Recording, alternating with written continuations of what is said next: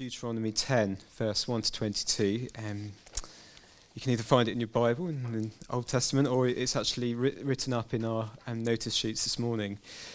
For those who haven't been with us of late, we've actually been going through the book of Deuteronomy, and this is where we've got to, chapter 10.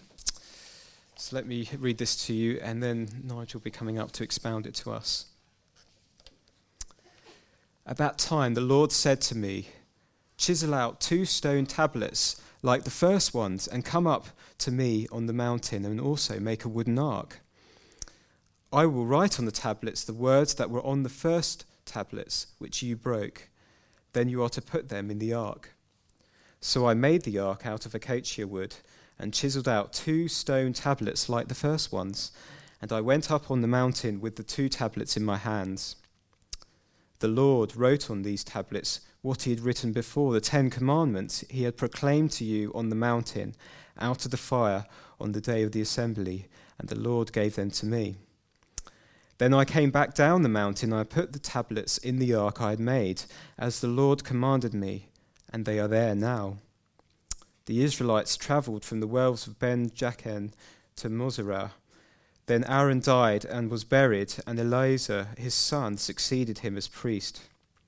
From there they travelled to Gudgoda and on to Jethbath, a land with streams of water. At that time the Lord set apart the tribe of Levi to carry the ark of the covenant of the Lord, to stand before the Lord, to minister and to pronounce blessings in his name, as they still do today. That is why the Levites have no share or inheritance among their fellow Israelites. The Lord is their inheritance, as the Lord your God told them. Now I had stayed on the mountain for 40 days and 40 nights, as I did the first time, and the Lord listened to me at this time also. It was not his will to destroy you. Go, the Lord said to me, and lead the people on their way, so that they may enter and possess the land that I swore to their ancestors to give them. And now, Israel, what does the Lord your God ask of you but to fear the Lord your God, to walk in obedience to him, to love him, to serve the Lord your God with all your heart and with all your soul, and to observe the Lord's commands and decrees that I am giving you today for your own good? To the Lord your God belong the heavens, even the highest heavens, the earth and everything in it. Yet the Lord set his affection on your ancestors and loved them, and he chose you, their descendants, above all the nations, as it is today. Circumcise your hearts, therefore, and do not be stiff-necked any longer. For the Lord your God is God of gods and Lord of lords, the great God, mighty and awesome, who shows no partiality and accepts no bribes. He defends the cause of the fatherless and the widow, and loves the foreigner residing among you, giving them food and clothing. And you are to love those who are foreigners, for you yourselves were foreigners in Egypt. Fear the Lord your God and serve him. Hold fast to him and take your oaths in his name. He is your praise. He is your God, who performed for you those great and awesome wonders you saw with your own eyes. Your ancestors who went down into Egypt were 70 in all, and now the Lord your God has made you as numerous as the stars in the sky. In the past 25 years, the sociologist noted that there has been a replacement in how we interact with certain people. The lady who wrote the article said that loyalty has been replaced with a consumer way of relationships.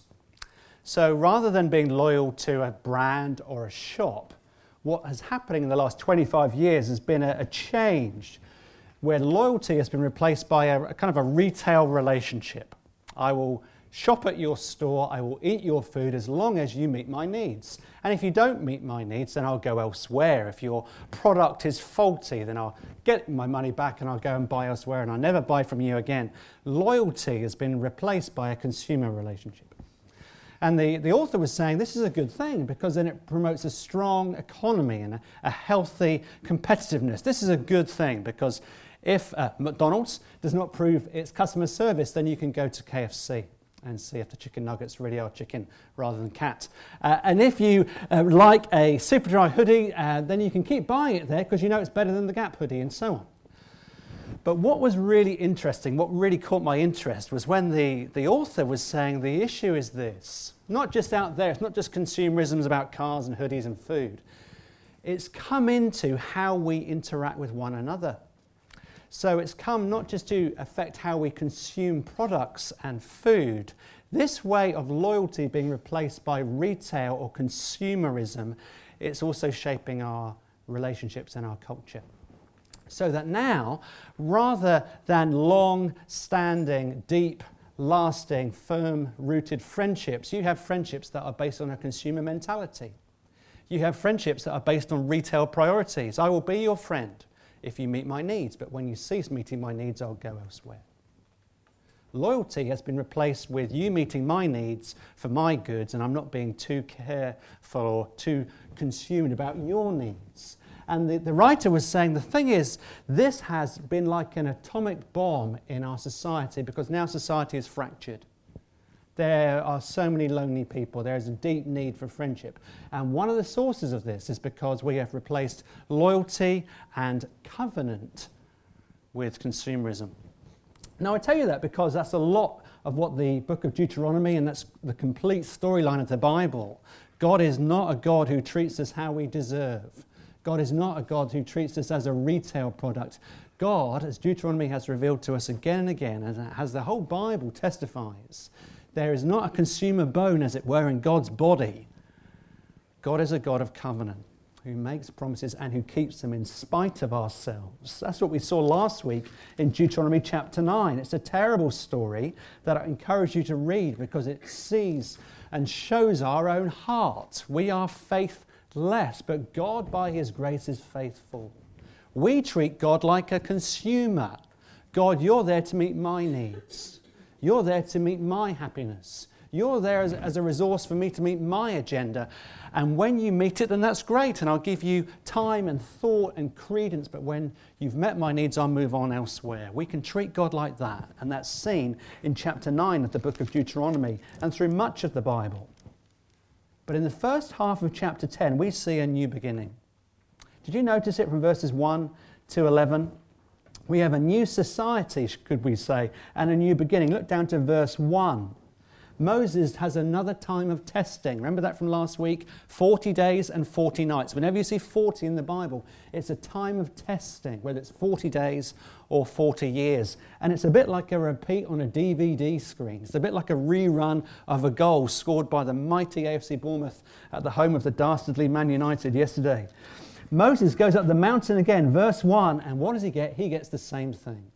He gets another 2 stone tablets, but this time they're put in a safe place. Verse 1 and following, put them in an ark for safekeeping. But also notice verse 6 of chapter 10. Not only is there a new beginning, not only are there new stone tablets, a remaking of the covenant, there's also a new priestly order so that God can be met by a new priestly manner. It's all to do with God's covenant love. God's covenant commitment to his people, because God is unshrinking and unswerving in his commitment to his own character. He's not bound to his people because of their needs. He's bound to his covenant character, and because of that, he keeps his covenant promises to his covenant people. That's the order, and it's very important. But if God is like this, a covenant-making and a covenant-keeping God, if he's merciful and gracious, grace upon grace, how do we respond to him? That's the question from verse 12. This is where I want to spend our time today, verse 12 through to verse 22. If God is a God of grace and mercy, if he's a covenant-making and a covenant-keeping God, if God is faithful in light of our faithlessness, verse 12 asks us a question. As Moses says again, "Hear, O Israel." It's a new beginning. And now, Israel, what does the Lord your God require of you? You can almost see and imagine his finger being pointed at you. A big kind of foam finger. What does God want of you? If this is who God is, how should we respond to him? Let's look at this under a couple of points. Verse 12, it tells us of our need. It tells us of our deep need. Verses 12 through to verse 16, 17 are some of the most richest Bibles in the whole of the Old Testament, if you look at it in the original language, it's a poetic style. It's highly stylized. It's a kind of exalted language. It's not bold and underscored. This is poetry. One of the writers that I read this week, he says, all the doctrine of the character and nature of God is contained in this passage. If you had nothing else in the whole of the Old Testament and you just had this, you would see enough of God's character to know what he's like. Let me prove it to you. Look at verse 12 and verse 22. They say the same thing.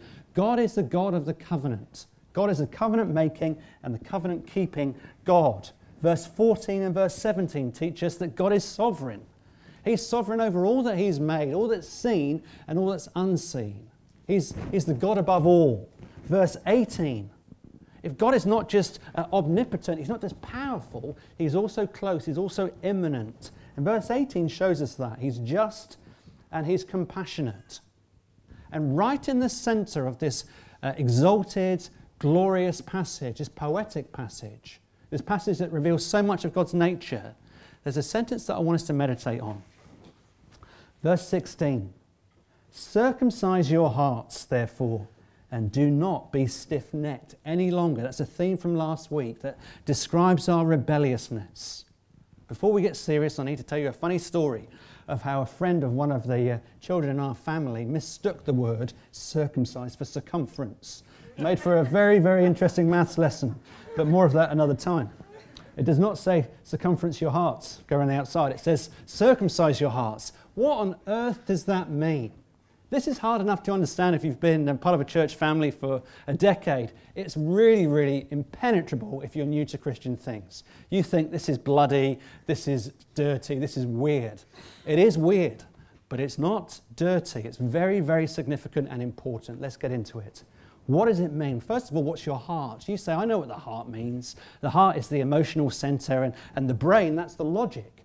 The heart is the locus of feelings, and the brain is the computer. That's not how the Bible describes it. There's no such division. In the Bible, the heart is the seat of the self.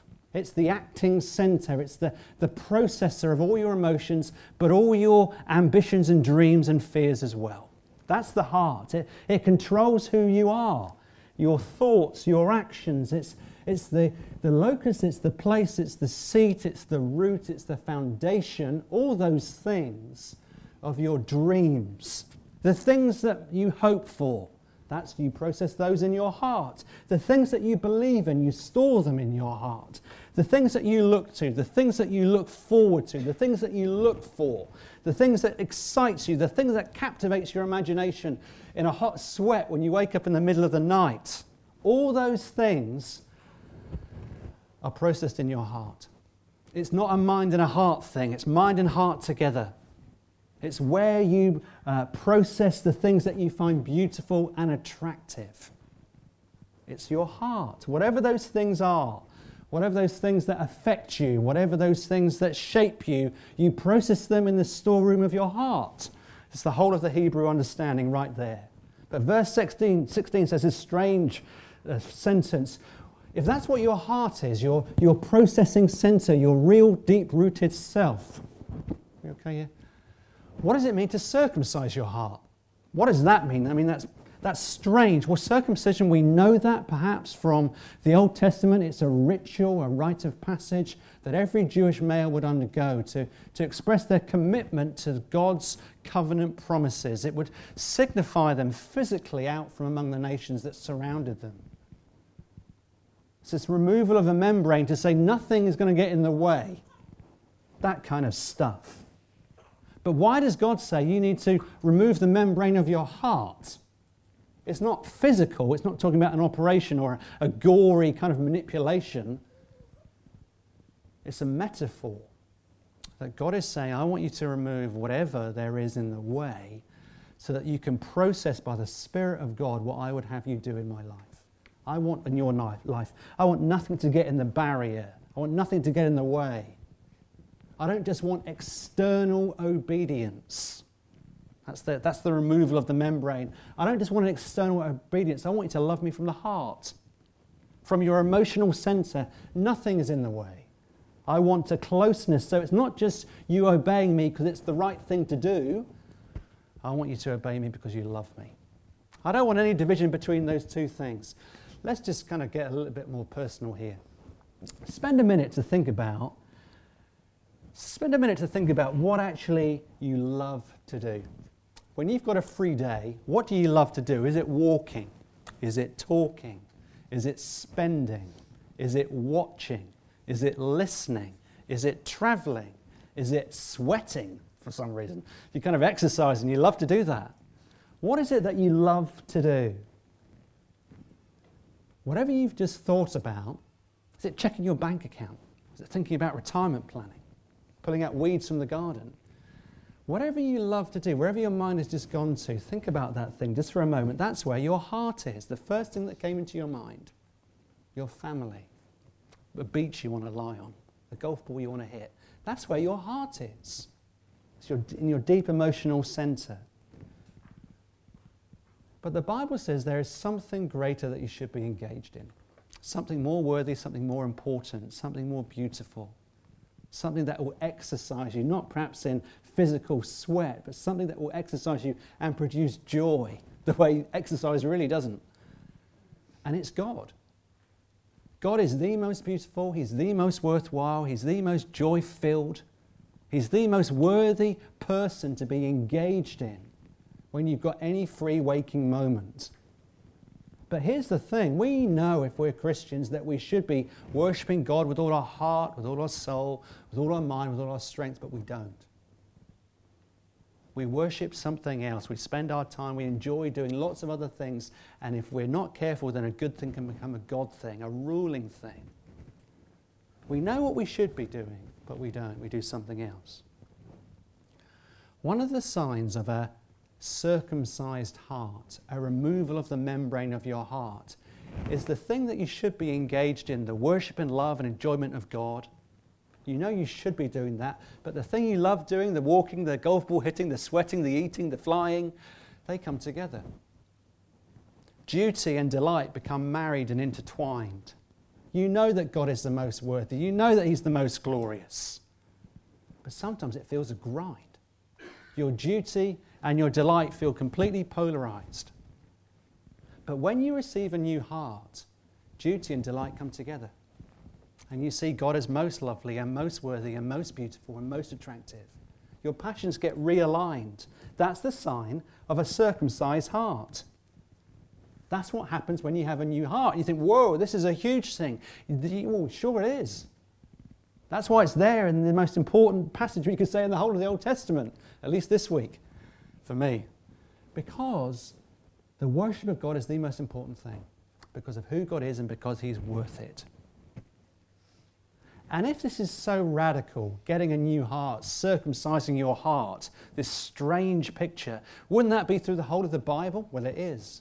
There are different words, but you can go to the book called Ezekiel. He was a prophet in the Old Testament. You could go to Jeremiah, and they would say something very similar. They would say, God will one day give you a new heart.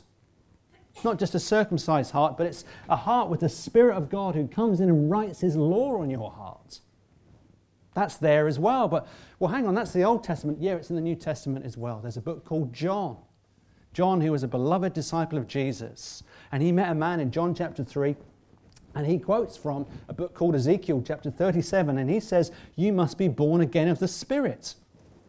And he quotes it again. It's the same thing, to be born again, to receive the Spirit of God in your heart, to circumcise your heart. Born of the Spirit. They're all saying the same thing. And that's the solution that we need. Because we need a new heart. We do not love God as we should. We cannot love God as He is ought and worthy of our love and affections. And the only way that will happen, says Moses, this is what God requires of you, verse 12. How? You need a new heart. Verse 16. You need your heart circumcised. You need anything that's in the way of your worship of God to be removed. And then, verse 12, then you can love Him. Then you can obey Him. Then you can serve Him with your whole heart. Then you can fear Him because you know who He is. That's our great need. Number 2, more quickly. How do you know if you've got it? You say, well, hang on, I've never really experienced what you're talking about. How do you know if you've got a circumcised, a new heart, the Spirit living in your heart? Here's how. Verses 12 to 13. This is like a musical chord. There are 5 notes in the chord. Look down at verses 12 to 13. This is how you know if you've got a new heart, a circumcised heart. Verse 12, you fear the Lord. You walk in his ways. You love him. You serve him. Verse 13, you keep his commandments. Just because of time, I'm going to merge these into 3 things. 3 words I want you to pay attention to. Love, obey, live. Love, obey, live. Here we go, verse 12. It says, if you've got a circumcised heart, if you've had the Spirit of God work in your heart, renewing your emotional center, the core values of everyday life, this is what it's going to look like. You're going to love God first. Verse 12. What does that mean? When someone becomes a Christian, you might think, aha, if only I knew more, then I'd be able to love God more. There's a partial truth there. The more you know of God, the more beautiful you see him to be. But when you become a Christian, it's not when you just get a certain amount of data or knowledge. That is not what it means to become a Christian. It's not a quantity of religious data. It's a quality of spiritual awareness. There's a newness to your experience. There's new taste buds on your tongue. There's a clarity of your sound when you hear the song of God in the world, being a little bit poetic. And all through the Bible, there are these whole body experience words. So people use words like you see and you taste and you smell and you hear, because they're describing a new spiritual awareness. It's not a quantity, it's a quality of relationship that you didn't have before, but now you have. So you know your doctrine. You know what the Bible teaches about God and about the world, about how you work, how you try and raise your kids, how you process the future, how you understand death and suffering. You know what that means, but it's not an end to itself. You don't just know data. You begin to taste it. What do I mean? You begin to see a realness to it. You don't just understand that death is not the end. You begin to really appreciate it, and it affects your life, your everyday experience. It's not just knowledge, it actually sinks down into your heart. There was once a man called Jonathan Edwards, not the triple jumper. There was once a man called Jonathan Edwards before the triple jumper, and he lived in a place called New England. It's a beautiful part of the world that we used to live in. But in the 18th century, he was a pastor in a church. And as he came into the church with a cultural Christianity where literally everybody was a Christian in the mid-18th century. Everybody went to church, and I mean everybody. Everybody was baptized. Everybody belonged to their local church. Jonathan Edwards came into a church, and he began to see and experience some strange things. He said, I know that everybody in the community comes to church. Hundreds of people come to my church, but I'm not sure that they know God. They know about him. They know lots of information. They read their Bibles. They're a card-carrying member of the local church. They come to prayer meetings. They come to church twice on Sundays, not just once on Sunday mornings in the school. They're top-level Christians. But they don't know God's goodness. And Jonathan Edwards wrote 4 books that I think I can boil down to about 2 sentences. 4 books that he wrote as he understood more the spiritual landscape and colours and sounds of the community in which he lived in New Hampshire. He said, here's the difference between Christians who just come to church on Sundays, Christians who are members, Christians who have been baptized, but they still don't know the goodness and grace and loveliness and beauty of God. Here's the difference between Christians who just come and bums on seats and it makes no difference. Sunday makes no difference to Monday. But then there are other Christians who've had their lives transformed from the inside out. Here we go. Not 4 books, 2 sentences. People with a new heart love and obey God for the beauty and attractiveness of who he is in himself. They don't love and obey God because they have to. They don't love and obey God to get things. They don't love and obey God as a means to an end, to get stuff. They obey God because they love him as an end in and of himself. That's the difference. You don't obey and love God, says Moses, to get stuff from God. You obey and love God because of who he is. And when you see that, when you experience that, that is a sign that you've got a new heart. The Spirit of God is dwelling within you. You don't come to church because you have to. You don't come to church because you just want to get another religious tick on the roster. You don't come to church because there's suffering in your life and you want God to fix it. He's not a genie in the lamp. You come to church because you want to worship the God who you love, who's given you a new heart, who died for you. You don't come to church just at Christmas and Easter, hatch, match and dispatched, so to speak. You come to church because you love him, because he first loved you. And on the cross, he showed you the full extent of his love. A person who has a circumcised heart, a new heart, the Spirit of God dwelling in them, they love and obey God not to get stuff. They love him because he is lovely. They obey him because he is beautiful. They adore him because he's the definition of what it means to be adorable. Even more than a newborn baby. When you see God for who he is, when you taste and see his goodness, you don't come to him to be forgiven again. You don't come to him because you want to get a blessing. You don't come to him because you want to get into heaven because of how good you are.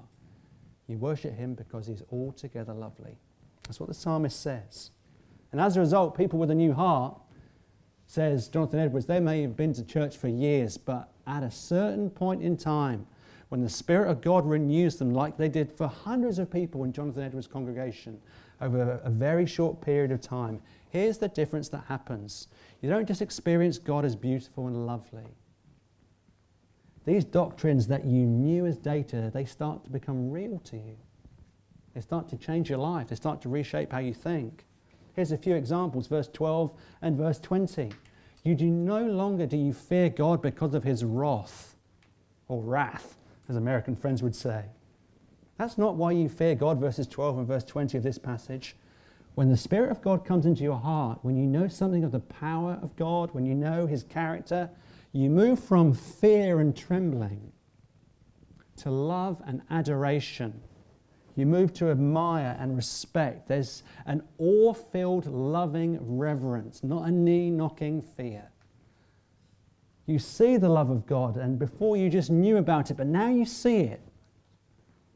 You hear the promises of God, and they resonate with you, rather than just hearing them on a surface level so they're information that you can trip off your tongue. Now, all of that was love. The other two are really quick.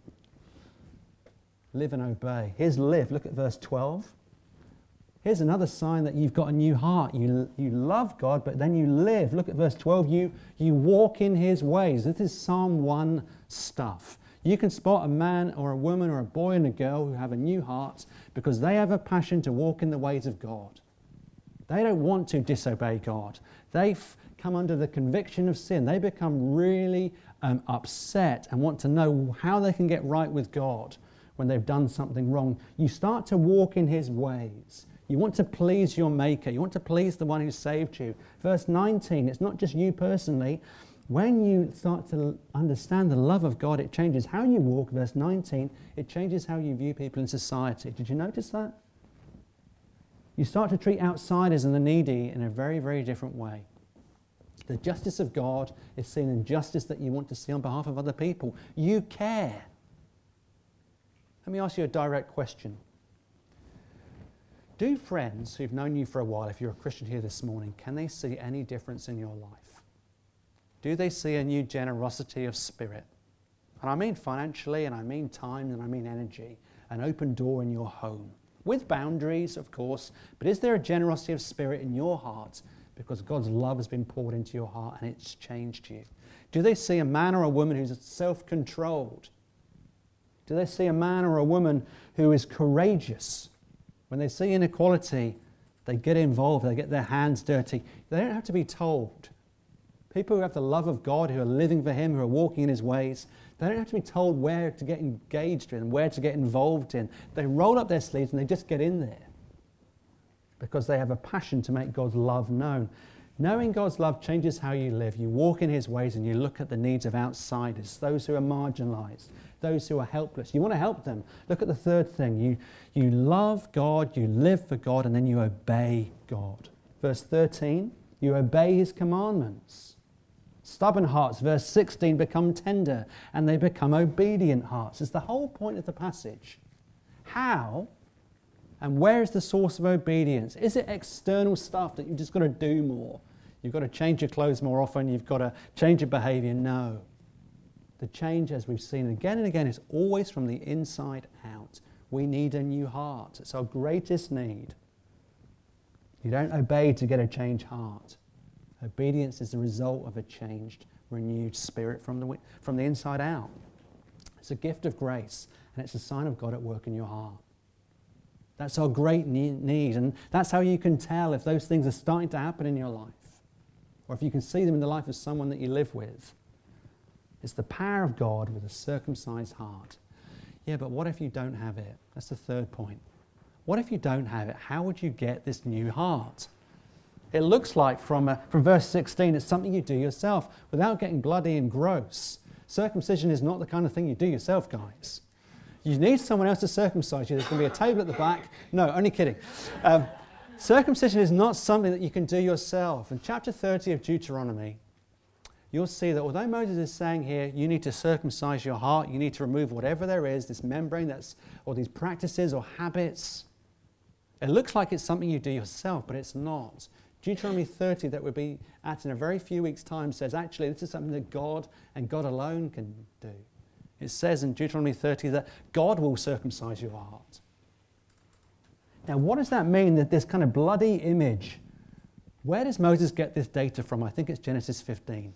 In Genesis 15, you know, is a very familiar passage where God causes Abraham to fall into an Adam-like deep sleep, something like I enjoy most nights. No one can wake me other than it's my wife with an elbow to the ribs or the return of the Lord Jesus. I am dead asleep. Abraham, the father of Israel, he was dead asleep because God put him into a spiritually deep sleep. And then he saw in his mind's eye, it was real to him. It was a spiritual revelation, a spiritual drawing back of the curtains. He saw these animals that had been cut in two, and there's a corridor that he could walk down, like the middle of these chairs. But what was so unique was who walked through the pieces. This is how a covenant was made. A practice of a big king speaking to a little king to say, we're going to have an agreement, says the big king to the little king, and little king, you walk through. And if you break the conditions of the covenant, well, you're going to become just like the parts of these animals, so you better toe the line. But in Abraham's dream, he didn't walk through the pieces, God did. God, this smoking fire pot, is imagery of the character and nature of the majesty and holiness of God. He went through the pieces. And God Almighty is saying to Abraham, I will keep my covenant with you. You can bet your life on it. More than that, I will give my life for it. But how would that happen? God is saying, if I go back on the conditions of my covenant, may I be cut off. May I be cut apart. I promise you, on my honor, says God, that this will come true. You will be the father of many nations. You will have a land. You'll be protected. You'll be blessed. I'm going to make a name for you, Abraham, so that no one will ever forget you. It's all banked on God's character and in his glorious plans and purposes for his people. But how is God going to do that? He's going to do it by becoming cut off. We've said in some of the parenting evenings that we've currently coming to the end of tonight. One of the things as parents is really important to be rightly determined to kind of combat in your life and in the kids' life is lying. When you lie, it breeds distrust. When you lie, it cuts you off from other people. Same when you cheat. When you cheat, whether you're Bradley Wiggins or not, and it's all a bit controversial at the minute, when you cheat, when there is a jiffy bag that goes over the mountains with a strange substance so that certain people can win races, whether they do or not, I'm not sure. When you lie, it cuts you off from people. When you cheat as well, it isolates you. No one wants to cycle with you anymore. No one wants to befriend you anymore if you cheat at anything. When God went through those pieces in Abraham's mind eye, there is a forerunning, a foreshadowing, an echo of the reality of the cross. The punishment for sin is banishment, it's exile, it's being cut off. And thousands of years later, God again was cut off on the cross. Jesus Christ receiving the punishment for your sin and my sin. He was cut off the way circumcision happens. He was exiled. He was cut off from the people. He was cut off from his own homeland, as it were, from his country of heaven. He was cut off from God himself. So that's what circumcision really represents. It's the thing that we ought to experience, but we don't. How did God give us a new heart? How did he make that possible? Because Jesus was cut off on the cross. What do I mean by that? He was cut off with blood pouring down from his brow as thorns were plunged into his skull. He was cut literally as a spear cut his side. He was cut off with nails in his hands. and he was cut off from his Father, alienated and exiled from him, as he cried out, according to the book of Isaiah, my God, why have you forsaken me? What's happening? God the Father is cutting off his Son. He's cutting off his Son. He's pierced for our transgression, says Isaiah chapter 53. 800 years before it happened, he was crushed for our iniquities. The punishment that we deserved was upon him. His death brought us peace. He was cut off for our sake. It's a cosmic cutting off, not a physical one. It's a sign that circumcision represents this cosmic cutting off of God, cutting off of his Son from the Father. It's the circumcision of judgment. So that every time a man would remember this, he's being cut off from us. He's getting the penalty that we deserve. Remember right the way back in the first few chapters of the Bible? Adam and Eve, they were cut off with an angel with a flaming sword at the doorway and the entranceway to the Garden of Eden. They were cut off. It's a sign of exile and of banishment. But on the cross, not the sword of an angel, but the sword of God, so to speak, came down on his Son. He was cut off for us. He's cut off for us now so that we can go in to God's presence. Adam and Eve were exiled. They were sent out because of their rebellion. But because Jesus was cut off with the sword of God's judgment, we can now go into his presence through the grace and mercy of his Son.